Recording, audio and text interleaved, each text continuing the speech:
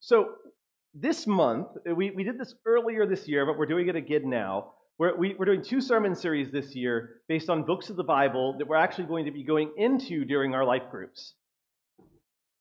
And so this month, we are looking at the Book of Lamentations. Yeah. Woo! You guys excited? Let's get lamenting up in here. Yeah. Oh. Yeah. Oh. Anyway, we're calling this series Rivers in the Wilderness. And we're focusing mainly on Lamentations, but I also wanted to pull in some of the other what's known as wisdom literature in the Bible, which is the book of Job and Ecclesiastes, which deal with a lot of the same sort of things. And so we're going to be going through this based on our life groups and looking at our lives and where we need to find these rivers in the wilderness. And what we mean by that is sometimes in life we face difficulty, right? Who here would be like, hey, right now my life's pretty good. I'm in a pretty good season. Rough. Oh, man. We are beat up. Okay. Yeah, you better be saying that. Uh-huh. And there's some of us who would say, like, I'd say, I'm a pretty good season of life. And then if I ask, like, who here is going through, like, a hard season? You don't have to raise your hand for that if it embarrasses you. I'll also raise my hand for a hard season. Like, they can be at the same time. Like, oh, this is really good, but this is really hard. And it's like you're in the wilderness and you're searching for water because you're thirsty. Lamentations is all about these rivers in the wilderness. In the middle of pain, where do we find refreshment? Where do we find comfort? And I love that the Bible deals with issues like this. The Bible isn't just all stuff that's like, oh, yay, this is all great, and if you do this just right, everything's going to be great. The Bible's honest. The human condition includes suffering, doesn't it? And so we're going to be going through the Book of Lamentations, kind of pulling out some key ideas, pulling in some stuff that's going to be in the Bible Project video that we'll get to watch when we hit that week of life groups. Lamentations 1:1 starts very cheerfully. How deserted lies the city, once so full of people. How like a widow is she, who was once great among the nations. She who was queen among the provinces has now become a slave. And in 1:5 it kind of continues, her foes have become her masters. Her enemies are at ease.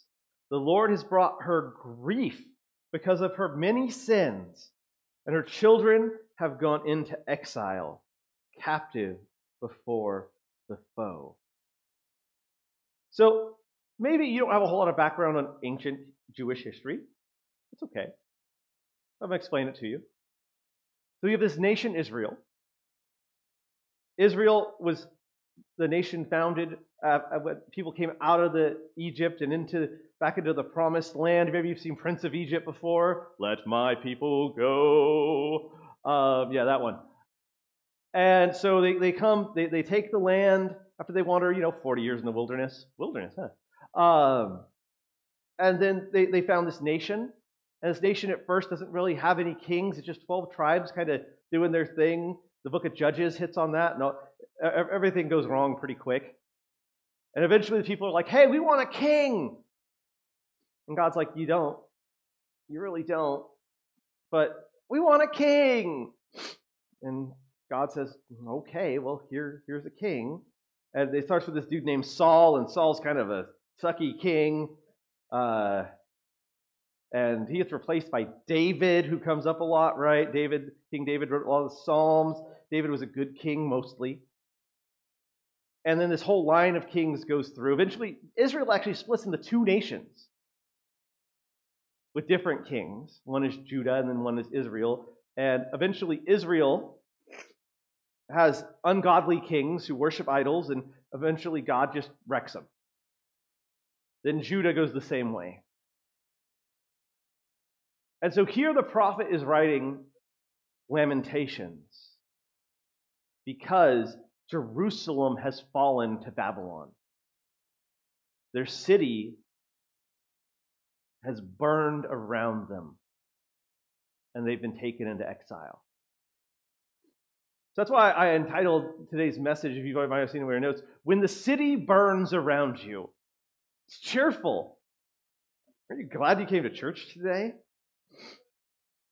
When the city burns around you. Because at some point in our lives, it's felt like that. And as this prophet writes these verses, it's all very honest. And I really like that. So we're kind of going to key in and focus on Lamentations 1, 20 through 22 today. And it says this: See, Lord, how distressed I am. You ever prayed that? Oh, Lord, come on. I am in torment within, and in my heart I am disturbed, for I have been most rebellious. Outside the sword bereaves, inside there is only death. People have heard my groaning, but there's no one to comfort me. All my enemies have heard my distress. They rejoice at what you have done. May you bring the day you have announced, so they will become like me. Let all their wickedness come before you. Deal with them as you have dealt with me because of all my sins. My groans are many, and my heart is faint.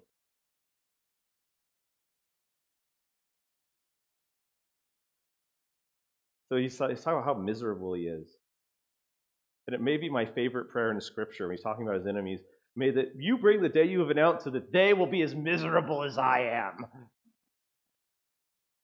That's very honest. We're supposed to love our enemies and pray for those who persecute us, right? But we don't always accomplish that. And here the prophet is like, I'm so miserable, and these enemies are so evil. God, bring the day where they get smooshed. So as we explore Lamentations today, I want in this first chapter to kind of dive into how do we stand in the middle of destruction? How do we stand in the middle of destruction and continue doing what Jesus has called us to do and being who Jesus has called us to be?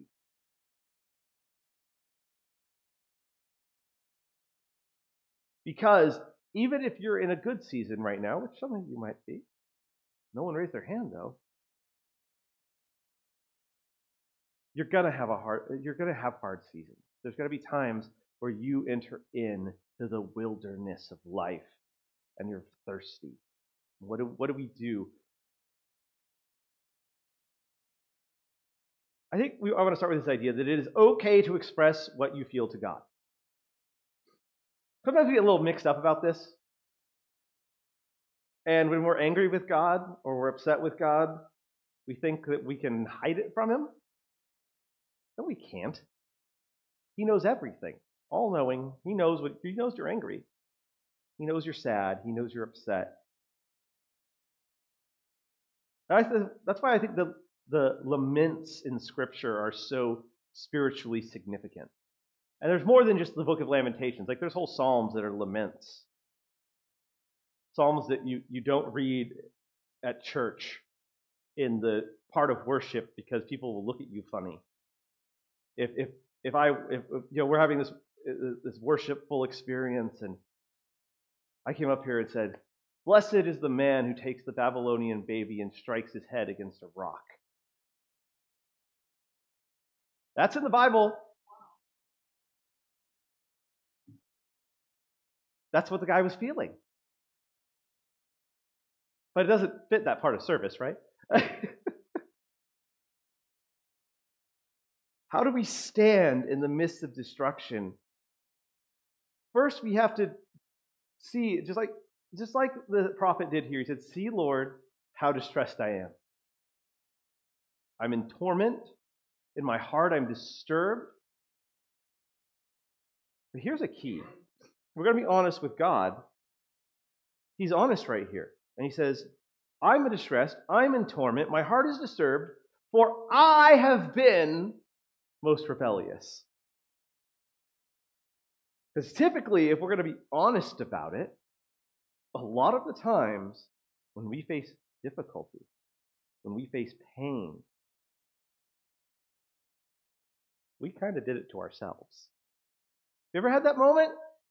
You ever had that moment where you're in a really rough time and you know deep down, this is because I make stupid decisions.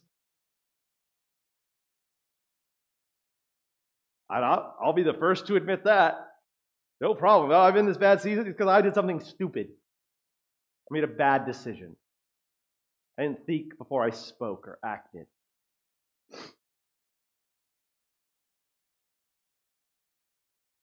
So if we're going to be honest with God about our anger, we also have to be honest with God sometimes about whose fault it is. And say, you know what, God, I've been most rebellious. I have done the things you've told me not to do, so I'm going to do something about that. But I'm still angry.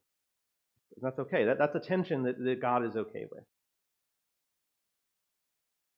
The book of Job has this all over it. Job's a really big book of the Bible. Anyone who's read the book of Job can tell you, like, oh my gosh, these people just keep talking. Job's great because it's one of those books of the Bible where you can grab some really out of context scriptures.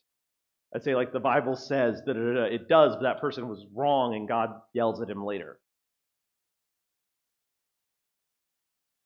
And Job says this in Job 31, 2 through 4. It says, "For what is our lot from God above, our heritage from the Almighty on high? Is it not ruin for the wicked, disaster for those who do wrong? Does he not see my ways and count my every step?" Because Job's arguing with his friends. Because basically what has happened is Job's whole life is a mess. His kids are dead. His wife is dead.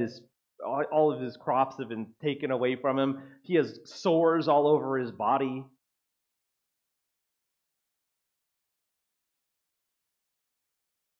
And his friends are telling Job, this is happening because you've sinned. And Job is like, no, I haven't. And then they go back, no, if bad things are happening to you, it's because you've sinned. And Job's like, no, I don't think so. And then eventually God comes in and kind of the whole thing gets resolved well because Job is a righteous man. But we have to express what we're feeling. And Job does that a lot. He talks about in this little verse, like, but doesn't God see my ways and count my every step? Doesn't God know that I'm righteous? Why are these bad things happening? Because sometimes it is my heart's disturbed for I've been most rebellious. Sometimes we enter in rough seasons and we have nothing to do with it.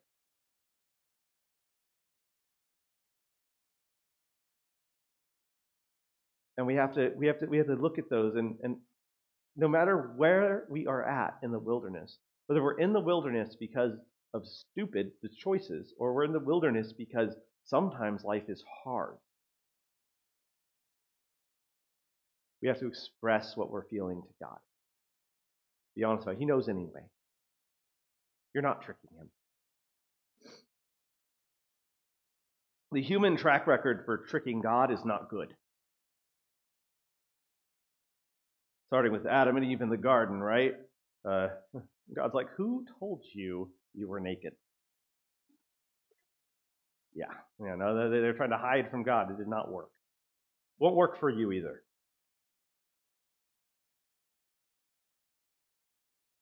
So we have to express what we feel. And I think as we read through Scripture and we go through Scripture in life groups, and you hit these different things throughout the year, these laments in Scripture. I think they are significant for us to see in the Bible that people sometimes will just tell God, this is weird, this is wrong, I don't understand why you're doing this. But also, we have to grab a hold of God's promises. We do. In the seasons of pain, in the seasons where we're facing these hard things, we have to remember who God is and what He's told us and who He's made us to be. Verse 21 says, "People have heard my groaning, but there is no one to comfort me. All my enemies have heard of my distress. They rejoice at what you have done." But then, in the middle of this, again, I find this little section really funny, but he says, "May you bring the day you have announced, so that they may become like me." And the prophet here, that's actually in the middle of kind of again, it's really funny. He's being like, God, do something bad to them. But he also knows that God's justice is true. And he knows that God has the day you have announced, the day you have promised. The prophet here is leaning into his faith a little bit in the middle of his pain. Leaning into faith that, you know what, God, this is a mess right now. But there's a day that you've announced where justice is going to be done. Beginning a service, the Apostles' Creed played. And it talks about all these different promises and things we believe in the church. And sometimes when life is hard, we have to remember what God has promised. When we've lost someone we loved, we have to remember that there's a resurrection of the dead.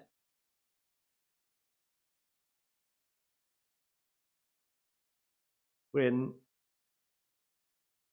people are unjust and they oppress the weak, we have to remember that there's a final judgment. That ultimately, everyone will go before Jesus and answer for what they have done or haven't done.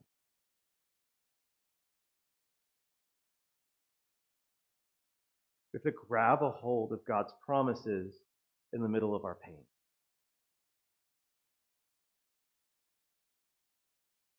And lastly, we have to realize, and this is something that I've actually taken from the Bible Project video, but I love this. It's realize God's judgment is actually a seedbed of hope.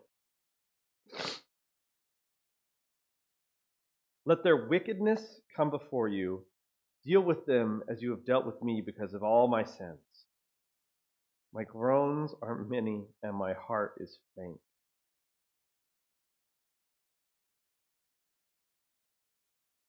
If we're in the middle of a wilderness season, and it's something that we've kind of done to ourselves because we've made bad decisions, we have to realize that God never gives up on us.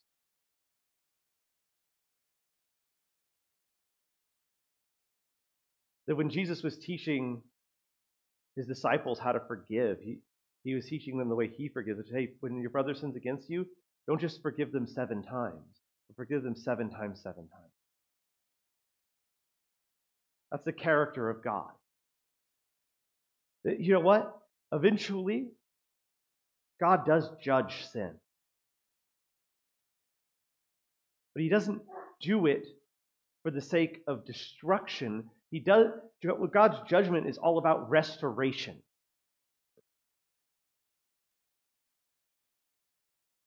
It's how can this dead thing become alive? Because the wages of sin, Scripture teaches us, is death. Sin kills us in little ways. Sometimes sin kills us.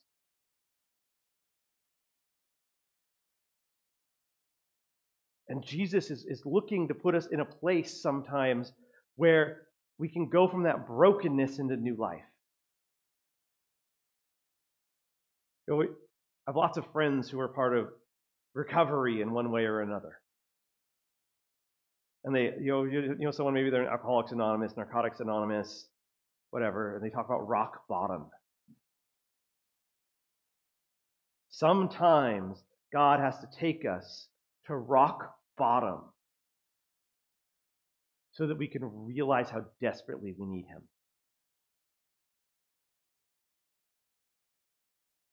Because Jesus wants to be our Lord and Savior. He wants to be King Jesus in our lives. And sometimes, because we're sinful, consumeristic, idol-worshiping people, in whatever way that looks like it in our own life, Sometimes Jesus has to take us into the wilderness and get us to a point where we can be humble enough to realize that we cannot be king of our own life any longer. Jesus is king, and I am not. Because when I'm king of my life, the city burns around me. My sin causes death. When I'm king, everything's broken.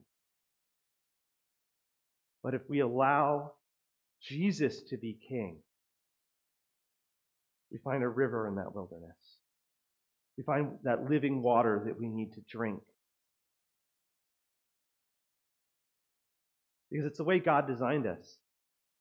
Ecclesiastes, which is a book of wisdom, it's attributed to the King Solomon. Ecclesiastes has a lot of really great stuff in it, but I like this. It says that he, being God, has made everything beautiful in its time. He has also set eternity in the human heart, yet no one can fathom what God has done from beginning to end. He has set eternity in our heart. But we can't really get what he's doing all the time. So sometimes when we face these pains, we face the wilderness, we don't see, we don't fathom what God is doing in and among us. Another part of Scripture talks about how, you know what, in this life, we see through a glass darkly. Like maybe in your bathroom, you have some of that frosted glass so people can't see you go to the bathroom, right? If you don't, get some. No one needs to see that.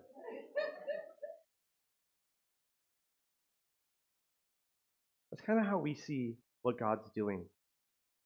We sometimes we think we know what God is up to, but we're actually just looking through a piece of frosted glass and seeing a blur going on, and we don't really know what we're looking at. And sometimes in that blur, we see our wilderness and we see the brokenness that we're facing, and we think that God has abandoned us. What God is actually doing is planting us to where we can grow into the people that he needs us to be, to do what he's made us to do with our life, which is live our life with Jesus as King on his mission.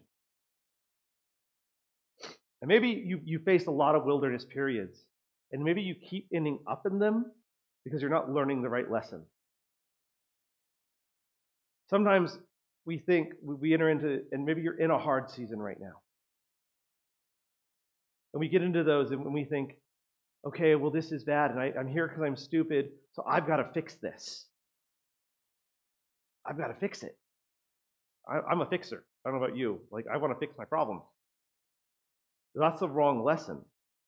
The right lesson is that you can't fix it. Jesus can. That's why he died for you. Because on the cross, the Son of God took all of your sin, all of your shame. And in the resurrection of the dead, he defeated even death so that you could have eternal life. But you have to put Jesus in his right place, which is King. Not just a get out of hell free card. But the Christian faith is all about saying, Jesus, you're King. You're in charge. I'm not. You are Lord. I am not. And so what you tell me to do, I will do. When you tell me to pick up my cross and die to myself, I will die. Learn the right lesson from the wilderness, or you might find yourself back there. We see that in Lamentations. We see that Israel has finally reached this point where after king and after time of them going after their own selves and not making God king of Israel, that finally they're broken. And they start the process. And Lamentations is some of that process of saying, God, you're king. We messed this up. Restore us again. Maybe that's your prayer today. Maybe you've been trying to do this yourself, And you think that, you know what, I'm going to go to church and I'm going to make good choices and I'm going to be a loving person. I'm going to try to fix this so that I know I'm right with God. You don't have to. All those things are good things. I want you at church. I want you to be a loving person. I want you to, all that stuff. But what you need is to say today, Jesus, you're Lord, you're God. I believe you died for me. I believe you rose from the dead. And I want to make you king of my life. You're in charge now. I'm not. If you've never made that first step, that's your first step of faith. That's how you become a Christian. Not because somebody put water on your head. Not because your mom was a Christian or your dad was. It's not inherited genetically. But it's when each one of us takes that first step and says, Jesus, I believe. It's faith. You're Lord, you're God, you're King. I'm not. And you can step into that faith and find new life, an eternal life, starting now, today, if you believe. Or maybe you believed a long time ago and you haven't lived it. And you've been going back into the wilderness over and over again because although you believe in Jesus and you had that moment of faith, you've never really let him be king. Today is the day. Today is the day where you can say, in the moments where we're taking communion together, you can say, Jesus, once again, you're king. For the rest of us, even those of us who would say, hey, I'm a fully surrendered follower of Jesus, Jesus has control of my time, my talent, my treasure, we still mess this up, don't we? I mess this up. And so I think for all of us today, as we head to the communion table together, we can reflect on the cross and the bread, which is Jesus' body broken for us, and in the cup, which is Jesus' blood poured out for the forgiveness of sins. And we take these elements together. We say once again today, Jesus, because of your sacrifice, of who you are, your King, make us people of faith while the city burns around us, that we can be beacons of hope in a dark world. Would you pray with me?